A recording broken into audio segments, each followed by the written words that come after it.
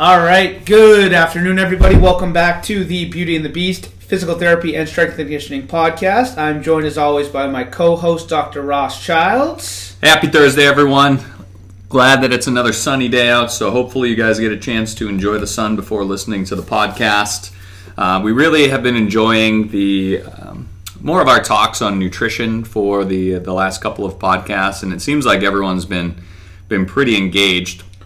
Now, the one thing that's come up recently is really the role that nutrition plays in cancer or diseases in general. And a lot of people are pointing to certain research studies about that. So Adam and I just really wanted to take a deeper dive into really what the research may say and really talk about some of the limitations with the study and the different variables that are associated with that. And we just have to remember that with research, and I talk about this with my students at Franklin Pierce all the time, you can always find research that's for your point or against it.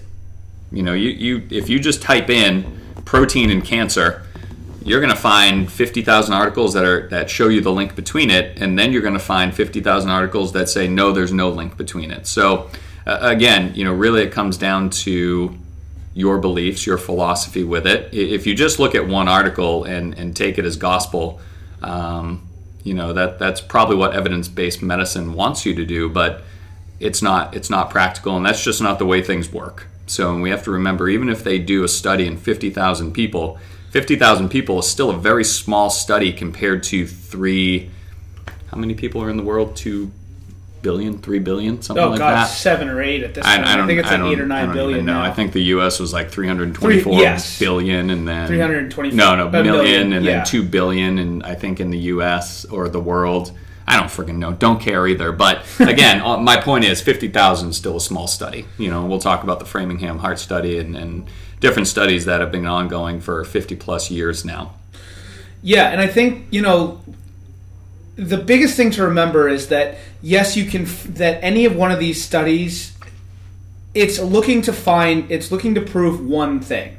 And I'm not saying that scientific studies aren't important. They help frame everything as a whole, but you have to be really careful about looking at one scientific study and using that to frame your entire approach about anything. Whether it's nutrition, whether it's we're not going to even get into any sort of vaccine type stuff. But I'm saying even if it's vaccine, you can't use one article or one person's opinion. I would actually love to hear you go into that. Not so much the specifics of it, but just the way that you react and respond. I could just tell that's something that would just light you up. That would get you hot under the collar. Yeah, and having a significant other who has a degree in microbiology and knows all about vaccines and all that sort of stuff too, that is also on that side, helps me get extra hot under the collar. Yes. So I don't want to get into that though, because that's opening Pandora's box. But my point is that even with something like vaccines or whatever, you can't just look at one. You may find something that supports your point, or maybe something that you worry about, but you have to look at the overall framework. Yeah. Because otherwise, stuff is going to get missed. If you're looking for a connection between two things, that means that they're only focused on those two things, which is great. But then you have to combine the information you got from that study with another study that involves those two things plus a third thing, and then maybe that third thing plus a fourth thing, And this is why we can end up with such fractured ideas on nutrition and health and all this sort of stuff, is because somebody takes, the New York Post. I probably shouldn't say actual names. I don't think I have to worry about the New York Post dropping in. And I'm not even going to say anything specific that's just the one that came top of my head. Some random, major newspaper takes a line out of one research study and spreads that among 5 million subscribers, and now all of a sudden, green beans are linked to, suicide attempt in men over 65 because they did a study that found that, whatever. I made all of that completely up. That sounded pretty legit right there. I know, didn't it? Really Isn't that scary how legit you can make it sound when you just put it into that phrasing? But that's the thing Sure. And we see a lot of those articles, and that's not saying those articles are necessarily bad. No. But for a journalist, really what they're trying to do is uncover the truth. So are they really uncovering the truth by just saying one side of the story? If there were an article that said green beans were associated with yada yada in age 65, well, did they do the research to actually look at the other end of the spectrum? Is that the truth? Right. And what we need to remember is there's a hierarchy of evidence, or levels of evidence for that matter. Really what we're looking at is the methodological quality, the validity of it, and is there any type of applicability. So really the design of the study. And really what we should be looking at are really systematic reviews and meta-analyses. Really what they do is they pool together all the different research, and really they will say, based on these 36 studies, based on these 150 studies, this is what the evidence shows. And then we go down to another lower quality but still pretty high, which would be probably considered like a level 2, which is our RCTs, randomized control trials. And then we start going into our case series, case studies, and usually at the bottom is usually expert opinion. So not that I'd necessarily call us experts by any means, but in theory what we're doing is low on the totem pole. So every time we talk on this podcast, that's considered the lowest form of evidence based off of the hierarchy of evidence. So when we are getting our information, really we should be looking at systematic reviews and meta-analyses. Because when we look at an RCT, when we look at a case study, again, is it really applicable to who we're dealing with? And sometimes in those RCTs it's very controlled, and that's not the real world, and we're dealing with case series. You may only be dealing with 9 to 11 people. When you're dealing with a case study, that's really only one person, maybe 3.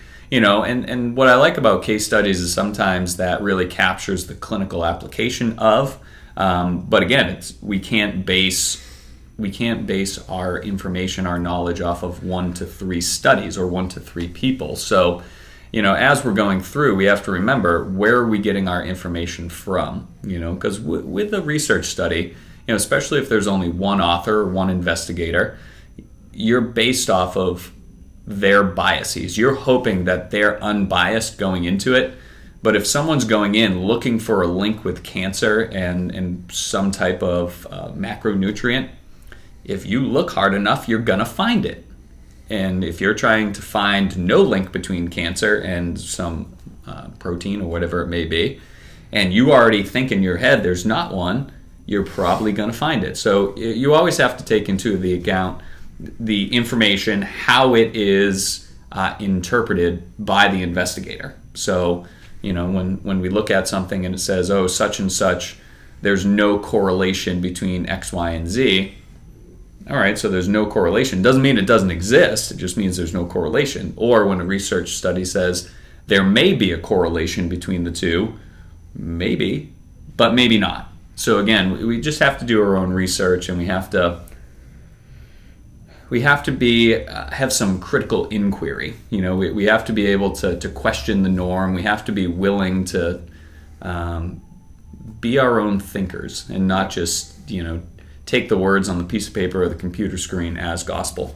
Right. I mean, and there are a lot of things you have to remember too when you look into this stuff, that the other reason that you have to be careful is that there are a lot of things that we can't necessarily measure. So like we've talked a lot about in the last couple podcasts about, you and I specifically and how we reacted macros differently. I mean, for all we know, Ross's ancestors grew up somewhere where they didn't have a lot of access to, berries and all that sort of stuff or whatever. And so they lived on mostly killing and eating animals. Whereas for all I know, my ancestors lived for 3,000 years next to a giant berry patch. You know what I mean? Like there's so many things that can be so different from one person to the other. And there's no way to really, I suppose maybe you could look at insulin, what's the word? Insulin, like how much your insulin affect. I can't think of the freaking word. Insulin resistance? Not resistance, the opposite of sensitivity. Sensitivity, thank you. I mean, like, I suppose you could maybe measure insulin sensitivity and maybe denote some of those, but there's really no way to, like, figure out that, like, okay, Ross's body is more in tune to handle that type of nutrition, whereas my body much more prefers this type. Mm-hmm. There's no way to measure that in a scientific setting in that way. So that's not saying that scientific studies are all invalid because you can't bring in all the variables, but you have to read between the lines in some of them and see where, like, okay, like I said, they're only looking for these two things. So yes, that's some good information, but I might need to see how those two things are affected by these two things. Yeah. Which aren't things that aren't necessarily able to be studied. Well, and again, there's multiple variables that go into it. So when you say, all right, there's a link in individuals 50 to 65 with a higher intake of protein levels. Okay, great, but what type of lifestyle do they have? What else are they taking in for macronutrients? What's their fitness levels? Again, you have to make sure all that stuff is standardized across the board and able to just look at protein and say, yes, there is a link between protein and cancer. So, and again, we're not here to say, yes, this is right, yes, this is wrong. We're here to say, just have an open mind about things. You know, again, if they did a research study with 50,000 people, that may not be applicable to you. Yes, it gives us an idea, but again, what's the applicability to you, your situation, the variables that you play with? So, you know, just have an open mind. That's really the biggest key. Right, and the other thing too is that it doesn't always take into, you have to think about different branches of science too. So like the one that I always tend to come back around to is when, God forbid, I told people that carbs are not the worst thing since heroin, and I got absolutely blasted for saying that. Well, not saying, I didn't actually say the heroin thing, but like saying that. But when you read through a lot of the research, it says that yes, carbs can add to, and you know, like sugar, that kind of thing, can add to some issues. But I also think, and not to cut you off, you know, we have to define again what a carb actually is. Right. You know, so a lot of people are like, I don't eat carbs, but I eat vegetables and fruits. I'm like, are you fucking kidding me? What do you think those are? Yeah. So we're still eating carbs. Now, should we be having processed carbs? No. Should we be having refined carbs, refined sugars? No. So, you know, and what we do know, and I was thinking about this ever since that, you know, I saw that you had to take a post down and things along those lines. And I heard someone say this before, but it never really registered with me. There's really no such thing as a bad food. Mm-hmm. I mean, cupcakes, whatever. It's an indulgence. I wouldn't even call it bad. There's bad habits. Mm-hmm. You know, so again, if you want a cookie, have a goddamn cookie. See, but this is where I was going to. Is like you have to look at the mental part of it too. Yeah. And that doesn't show up on a study about how carbohydrates affect the body and how it can be seen as addictive and all this stuff. Well, and we can say that with every macronutrient. Right. What's the person's stress level? Right. How's their body, you know, how much cortisol they're pumping out? Right. But then we have to get into the endocrinology of it. How are the hormones playing into this? So there's just so many fucking variables that for fuck's sake. The average person lives 75 years. Yeah. Do I want to have a goddamn dick measuring contest talking about fucking protein all the time? Right. No. If I want to have a goddamn ribeye, I'm going to have a ribeye. If I want to have a fucking ice cream cake, I'm going to eat an ice cream cake. Am I going to have a ribeye and an ice cream cake every goddamn day? No, I'm not. I mean, come on. Let's just stop being assholes about it and just let's live our lives. Don't eat in excess. Develop a better relationship with food. Don't eat sugary shit every single day so that it's, you know, coming out your gills. Let's just be fucking honest with ourselves. But it comes down to priorities. Right. You know, what's more important to the person? You know, a lot of people aren't willing to put in the time and effort for health. Right. The one thing that we have full control over. Now people will say, well, you know, it's expensive to eat healthy. Potentially. But if you eat healthy, you also don't need as much food because you're getting the nutrients that you need. So, again, we can always play devil's advocate, right. You know. So I don't want to get too far off track. We'll go back to, as you can see, And I mean, like, yeah, I know you're getting all hot and bothered. I'm getting a little warm now. Well, I mean, and like, so you talked about stress levels and stuff like that, and then you got super stressed to amplify the point, which was perfect. But so, like, even that, right? So let's say that you take 50,000 people from the East Coast, go, like, you work till you die of the U.S., and then you compare it to 50,000 people from Finland or Sweden, someplace where everything's a lot slower, and they win the the award for best place to live, best country to live in every year, and like where the stress and that type of stuff, at least from what I've seen, I would imagine is lower. I don't know that for sure, but I would think that comparatively speaking, it's lower. Okay, so you take 50,000 people and 50,000 people from there, and give them the exact same protocol, and you could have completely different outcomes just because of the levels of cortisol and other stress hormones and lack of sleep, and they're much more focused on your personal health than we are, and like, so you could do the exact same study with two completely different groups of people and have completely different results, even though you didn't change the conditions of the experiment. Yeah. And that's like when we look at different parts of the world and what people can eat. I think I mentioned this before. You look at the Inuits and the Eskimos. They have a special gene in their body that is better at utilizing fats because they eat seals and they do have whale blubber, and their diet can be 80% fat. Very, very low risk of cardiac disease. Like that's unheard of. They don't have the opportunity because the ground's frozen most of the year. They can't get vegetation that good. Sometimes they'll have tubers that they can use, but it's mostly just protein and fat. Yeah. No cardiac disease, or minimal. I won't say no. And then you look at native tribes in Africa. Sometimes they don't have the availability for the fat like the Eskimos and Inuits do. Yep. So they actually have to have most of their carbs or most of their nutrients from carbs, right. 60 to 80%. Again, those tribes usually are very lean, and they are hunter-gatherers still, so we have to look at that as well, their activity level associated with it. And then when we look at Asian countries, they're better at metabolizing white rice than people in the United States. They actually have a gene for that. They've showed that. Right. So again, we have to take that into account as well. But for the people that say protein is bad for us, or high protein, we evolved with protein. We evolved with fats. We evolved with sunlight. What's different now is the bullshit that we put up with day to day. Mm-hmm. So is it the protein that's bad for us, or is it our stress level? Is it all the other bullshit that we're putting up with? We could blame the goddamn power lines. We can blame the fumes coming out of our exhaust system. We can blame staring at a computer screen and the EMFs coming out of it. So to just say protein causes X, fuck you. Until you can prove to me that all these other factors are not a significant player in the game, like, I can't listen to that. We evolved from this stuff. Evolution, I don't care how people want to look at it. We evolved from hunting animals. And if someone wants to talk about plant protein, fine, there's probably some benefits to it as well. But don't sit here and tell me that we don't need animal protein. Because we do. We evolved from it.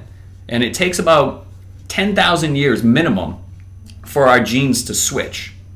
We're not there yet. Oh, interesting. I never heard the actual... I knew it was a long time. I'd never actually heard how long it... And when we look at, like, a lot of people, and, again, I don't want to get too far off topic, but when we look at, like, the topic of grains, for example, when growing grains, when we first started growing grains, there was only 46 chromosomes in the grain that we ate. It was called einkorn. We could probably process it much easier. The grains we have nowadays has 96 chromosomes. So twice as many. Yeah. So again, what's our body going to do? Our genome has not changed in that time frame since we started the agricultural era. And actually, I messed up my numbers. Agricultural era started around 10,000 years ago. It takes about 100,000 years for our genes to actually adapt. Yeah, okay. So again, that's why the whole paleo thing became big, is because our actual DNA, our genetics, our structural makeup has not changed. But society has changed, and the way that we recommend things has changed. Mm-hmm. Are we our own worst enemies? Probably. Here we are, we're supposed to be so sophisticated, but is that actually the case? I'm not going to be the one to say yes or no. I have my own philosophy on it. But when we get into absolutes, that's when we run into problems. Yeah. And I think, too, and we talk about this comes up in some way in every single podcast, I feel like. You have to learn to listen to your body on some level, too. Like... What is your emotional makeup like? Well, what is your and relationship with food? Right, eat that, and also just like, how do you feel when you eat X, Y, or Z way, or do X, Y, or Z? Like, if your goal is to lose weight, let's say, or just have more energy. Let's not even go to lose weight. Let's say to have more energy. Maybe you think that by losing weight you're going to have more energy, whatever. But maybe your ultimate goal is you want to feel better, have more energy. Well, if you're eating a certain way for 6 months and you never feel like you have more energy or you never feel better, that means that something about what you're doing is not what your body wants. Mm-hmm. It's not. You're not imagining it. It's not like, okay, and that's where I think that the trouble comes, where like the scientific stuff can really cloud things. You are eating fine. Fine meaning like you feel fine with what you're eating. You don't have any issues with your relationship with this food or that food. You feel like you have pretty good levels of energy. Like you're happy with the way you feel. And then a study comes out and says that whole milk is going to make your bones explode tomorrow. And you're like, fuck, I've been drinking whole milk for years. God, I'm so screwed. And now you're cutting out whole milk. And now you're cutting out, and then you like, oh God, what else have I been doing wrong? And then another study comes out, and again, the green bean study we talked about earlier. And now you're worried about that. so between green beans causing X, Y, and Z in adults 65, and then whole milk making your bones explode, right? You're fucking people up today. I know. I'm only slightly exaggerating. My point is though, is that you feel fine, you're okay with all your decisions, and then somebody comes out and tells you that that's not correct.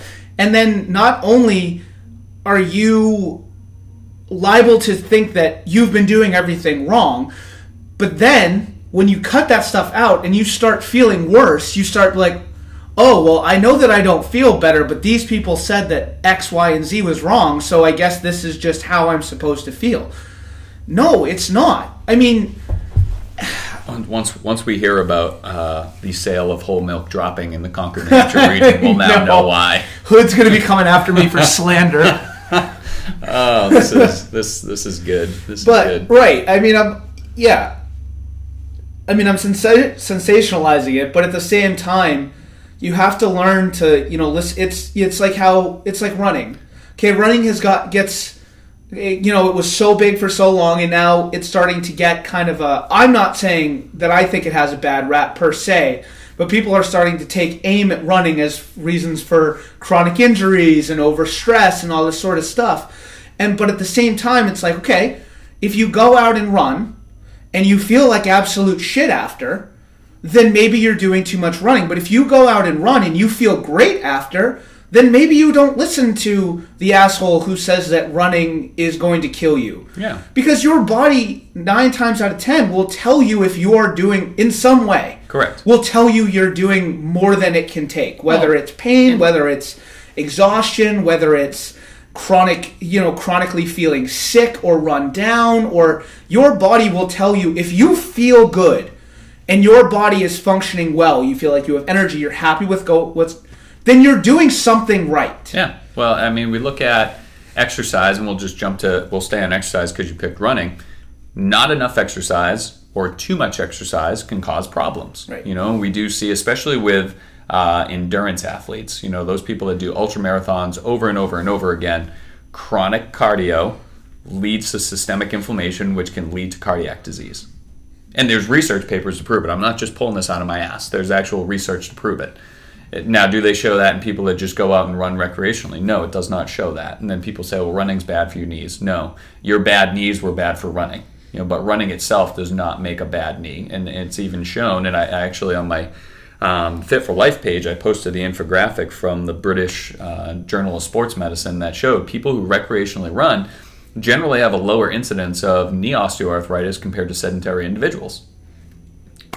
So now it sounds like people are probably making up an excuse to not run for their bad knees, or they're making up an excuse they have perfectly good knees and they just don't want to run, which if you don't want to run, that's fine. Right.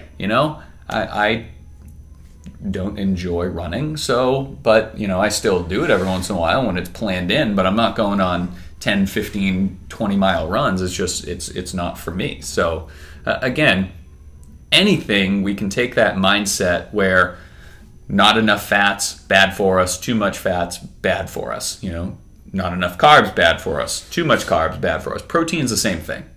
It's just, we've got to live somewhere in the middle. And if some people may tolerate proteins more, can take in larger amounts of protein and not have any issue. I mean, when we look at, and just for shits and giggles, Adam and I went on PubMed and just typed in dietary protein and cancer risk. And over 11,000 articles popped up just with that one search. And then we started to read through them, and some of them said, yeah, there may be an association with it. And then the other one said there's no association with cancer and dietary protein. So do I want to take all my time reading through that? No. But if I only read one of them, I'd be like, well, this one says no, let's just go with it. Right. Or this one says, yeah, shit, let's not eat X, Y, and Z. But there's so much flawed research out there, and especially when it comes in terms of animal proteins. Or people talking about protein or red meat and cardiac disease. A lot of that was flawed in the 1950s, and that was performed by Ancel Keys, who started all this. Nowadays, they're looking at his research and saying, no, this is flawed. Like, this should have never have flown back then, but they didn't know any better. The way they did research back in the 50s is a lot different than the way they do it today. And, I'm not saying the research of today is the best, but the standardization, the way they go about, gathering data and the way they go about synthesizing it, it is improved. And they've basically debunked everything that he said back from his studies way back in the day, and it's interesting to see that, I look at nutrition kind of like politics and religion. People get really butthurt about these things. Shit. There's one stance and one stance only. Yeah. And I just... no thanks. It's just not. It's not for me. Right. You have your way of eating. I have my way of eating. All I care about, Adam, is that you are healthy. Right. My goal for you is that someday when we're both in our 70s, we can still be talking to each other, and we're still living a happy and robust lifestyle. We're still working out. That's all I give a shit about. Right. It's like, Adam eats plant protein. I don't like him anymore. No, that's not what it comes down to. Right. And I think the whole crux of this entire conversation, podcast, whatever you want to call it, is like, we want people. It's not because Ross and I really want to sit up here on our golden thrones and say like, we're right and you're all wrong. No, it's just that we want people to understand that, like, we want you to be healthy and feel good. Like, and if you, at the end of the day, if you feel better at, 40, a small amount of protein per day, if you feel good that way and you feel like you have the energy and whatever, then fine. That's fine with me. I have no issue with you eating the way that you want to, or based on your beliefs or whatever it is, that's totally fine. But for those of us out there that might not feel the same way, eating a certain way, they need to know that that's okay. That if they need to eat differently or exercise differently or think differently, that doesn't mean that they're wrong. It's that one person's ability to eat a certain way does not translate to somebody else's ability to eat that same way. Yeah, I mean, there's.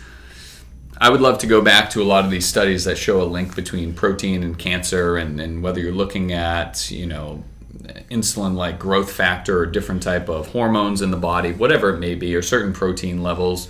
Also at the same time measure their cortisol levels. Mm-hmm. Do they have higher cortisol levels overall? So, again, it's just a matter of what works best for you. What else are you doing to also lower the risk as well? Right. Because again, we talked about this before the podcast. It's like seafood, for example. Fish specifically. Fish is good for us. But if we have too much fish, we may have too much mercury in our system, which may cause problems. Some type of mercury poisoning, toxicity, yada, yada, yada. So are you going to avoid fish because of that? No. I mean, I like fish. I just don't eat it enough. So when I eat it, I'm not going to worry about it. No. But then also, can you do something to now offset that? Can you use some type of detoxifier? Can you take spirulina or chlorella, which is basically just plants from the ocean that are known metal detoxifiers? So are you offsetting that risk? You know, I mean, we have to understand, in today's world, everything causes cancer. You know, Adam and I sitting in front of these computers week after week is probably increasing our chance, if we're believing in EMFs and blue light and all that shit.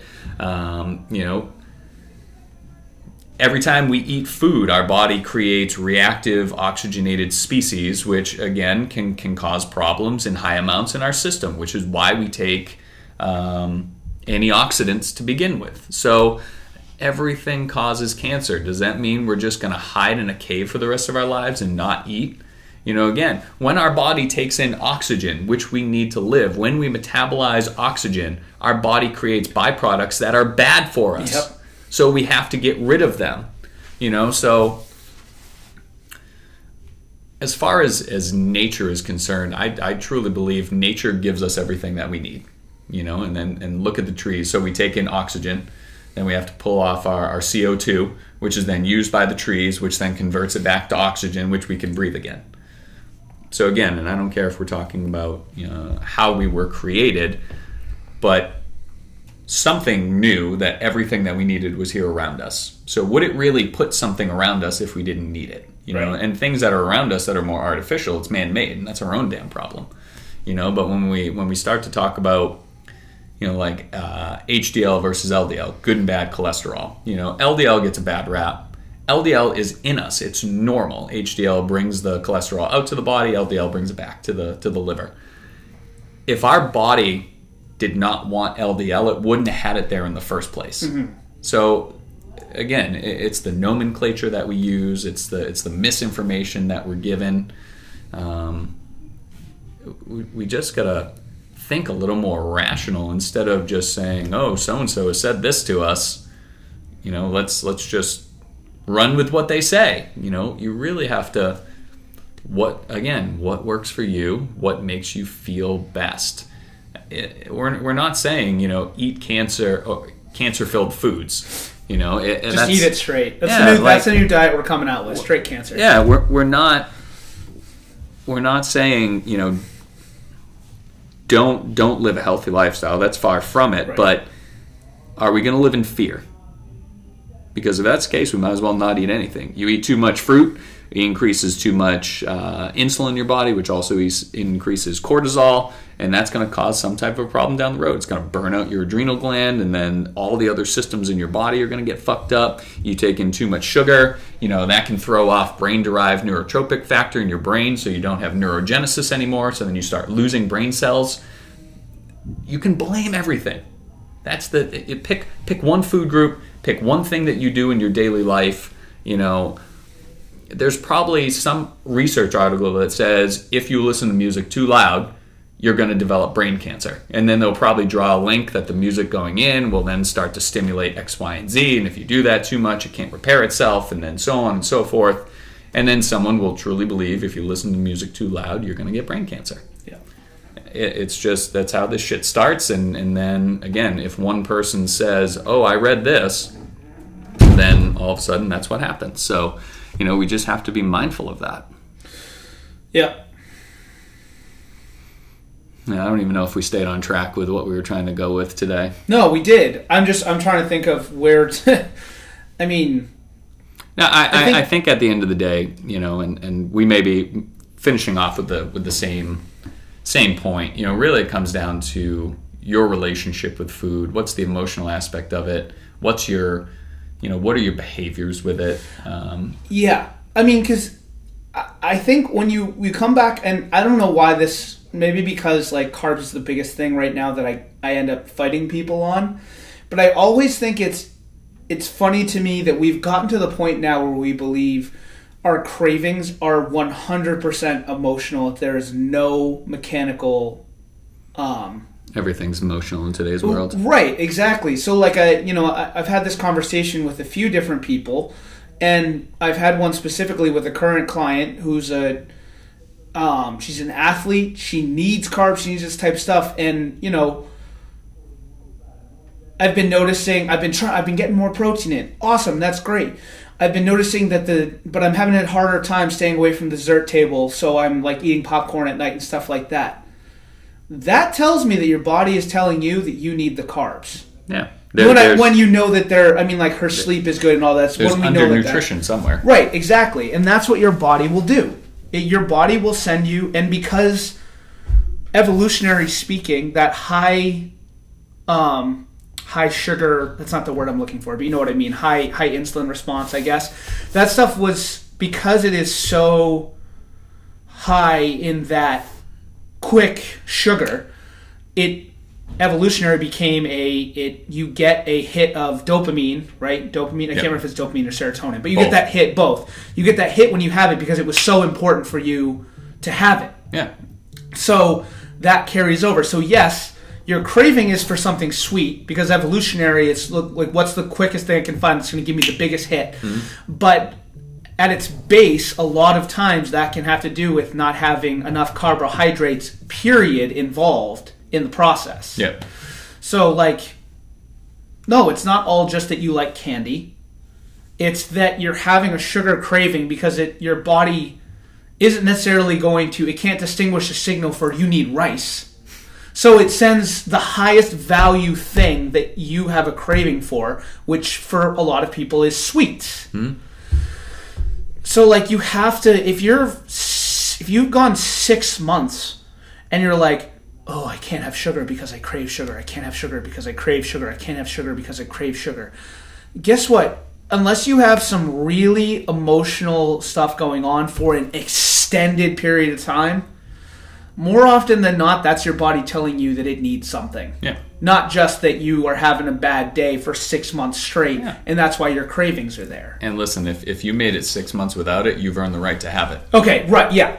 I mean, people are like, well, I really wanted this, but I didn't have it. It's like, oh my God, just have it. I really wanted Because if you avoid it, you are setting yourself up for failure. A major binge. Yeah. And again, it goes back to, it's really the people that's like, I've been trying to eat healthier, but, I went out last night and I had X, Y, and Z, so I'm just going to give up. Right. Was it really the night worth of eating and drinking like crap that caused all this? Or was it now your lack of, or I won't even say a lack of, was it the emotional state that you're now in that caused that? Right. Because you were perfectly fine while you were doing it. Right. And then afterwards you feel bad. There's the guilt. No, just own it and then get back on. Right. And again, you may run into a risk where you eat too much protein, which may increase your risk of cancer, or it may not. If you go out tonight and you have a steak, are you going to look at that piece of steak and say, wow, this may cause cancer, I'm not going to eat it? No. Yeah. I mean, I wouldn't necessarily do that. I don't eat pasta much, not because I'm against pasta. I ate it a lot as a kid, so I think I just got sick of it. But if I do like a lasagna every once in a while, if I go out and have a lasagna tonight, I'm not going to look at it and say, man, I'm going to get fat. I'm going to be like, oh shit, I haven't had lasagna in a long time. I am going to devour every last bit of this. I know and the thing is, when I don't have sugars, I don't have carbs, things like that. When my body needs to increase insulin to get rid of that glucose now in my blood, my heart rate goes up. I get full-blown sweats. I can't sleep that night, and I am perfectly okay with that because the amount that I do it, I really don't care. Right. However, if I did it every night, that's not a good thing. Then my body is expecting it. I'm not saying my body utilizes it better, but my body now desensitizes itself to that influx of sugar and whatever other nutrients come with that. So I just don't care. But that has more to do with the behavior change that I've been able to sustain over the last 12 to whenever I lost all my weight and have been able to keep it off. But that's been the biggest difference. I don't get mad at myself for doing these things. So, I think bottom line is, if you are looking up research to figure out what macronutrients you should and shouldn't be eating, again, I don't want to say take it with a grain of salt. Just make sure there's your due diligence to look at both ends of the spectrum. You have to develop your own philosophy with it. If every aspect of your life is going I won't even say if it's going well. It doesn't have to be perfect. And you do end up taking in more than 40 to 50 grams per day. There's a good chance that you are not going to develop cancer. Now, again, I'm not saying there's no chance. I'm just saying there's a good chance. So don't run off to your MD and say, well, Ross and Adam said this, and Adam's not even saying it. It's me. So don't just blame me for it. But we can never take away all risk. Doesn't matter what you're talking about. You baby-proof a house, there's still a risk that a baby can get hurt. Mm-hmm. So when we're trying to cancer-proof ourselves or disease-proof ourselves, we can never do it 100%, or we can never have the relative risk become zero. If we're doing everything that we can, that's in our power, to make sure we're as healthy as can be without being neurotic, we are setting ourselves up for the best chance of success. Is there a chance that we would fail? Sure. But this is a chance where our percentage or probability of success outweighs our probability of failure. So I don't want to feel like I'm just preaching. No, I know. Hopefully the message that I'm getting across is live. Right. Don't get bogged down with the nitty gritty. Unless you're a bodybuilder and you're trying to put on 5 pounds of muscle and trying to get down to 3% body fat, like that's the only time I want you to get nitty gritty with things. But other than that, you still got to live. You still got to enjoy life. I personally am not gonna, unless they've done my biomarkers and they say, listen, based off of your genetics, you are at a 98% chance of developing cancer. I'm not going to do it. I have people in my immediate family that have had cancer. Does that stop me from doing things? No, because I'm giving myself the best chance of success by eating what I consider to be healthier, by exercising, by trying to maintain a healthy sleep schedule, although it's limited right now with the amount of things that I do. I try to do the best I can with stress management, which comes along with my exercise. So no one's going to be perfect at it, but as long as we're continually striving for an optimum balance, not perfect, but an optimum balance for you at a given time. And that's really the basis of what they call not homeostasis, but allostasis. Mm-hmm. So homeostasis at a given point in time. So as long as our body can create an allostasis at that point, then I think really that sets us up for success over the long term. Yep, I completely agree. I think that's a good place to end it, though. I would say so too, because if we stay on, we'll completely lose our focus. We'll go off on another tangent, and really with this one, people may say, "Wow, you guys really went off the rails on this one," but that's okay. Sometimes we're going to. We wanted this one to be kind of a little bit more loose, I guess. Loose, free flowing instead of having it, just because we really didn't know where we were going to take it. So, we'd appreciate some feedback. So, we're here for you guys. Yeah. We want to give you the information that we think can help you the best. So, every once in a while, if we fly off the hinges trying to talk about these things, it's really for everyone's benefit, and it's not for us just to sit here and preach. So with that said, I'll stop talking. I feel like I've done a lot of that today. It's all right. All right, guys. So quick reminder, in our description of the episode, will be a link to Ross's Fit for Life PT page, where he does an Ask Ross Everything every other Thursday, which is this week. So today, for those of you listening, is the 5th of May, so 7:30 p.m. Eastern Time. You can log in on that, ask any questions that you have, and he'll address them as best he can. Also, a link to Is Your Wellevate page. Yeah, so just for those of you who have used Wellevate, the Wellevate's still going to be active for a while, but we're switching over to a company called FullScript. There's been a merger, so once I have all that information changed over, we'll put the new link at the bottom of the page, but the setup is relatively the same. The only thing that's really changing is just the name. Okay, cool. All right, and also a link to my page as well as my email if you have any specific questions that we can answer on other podcast episodes. But in the meantime, guys, have yourself a fantastic Cinco de Mayo, and we will talk to you next week. We're out.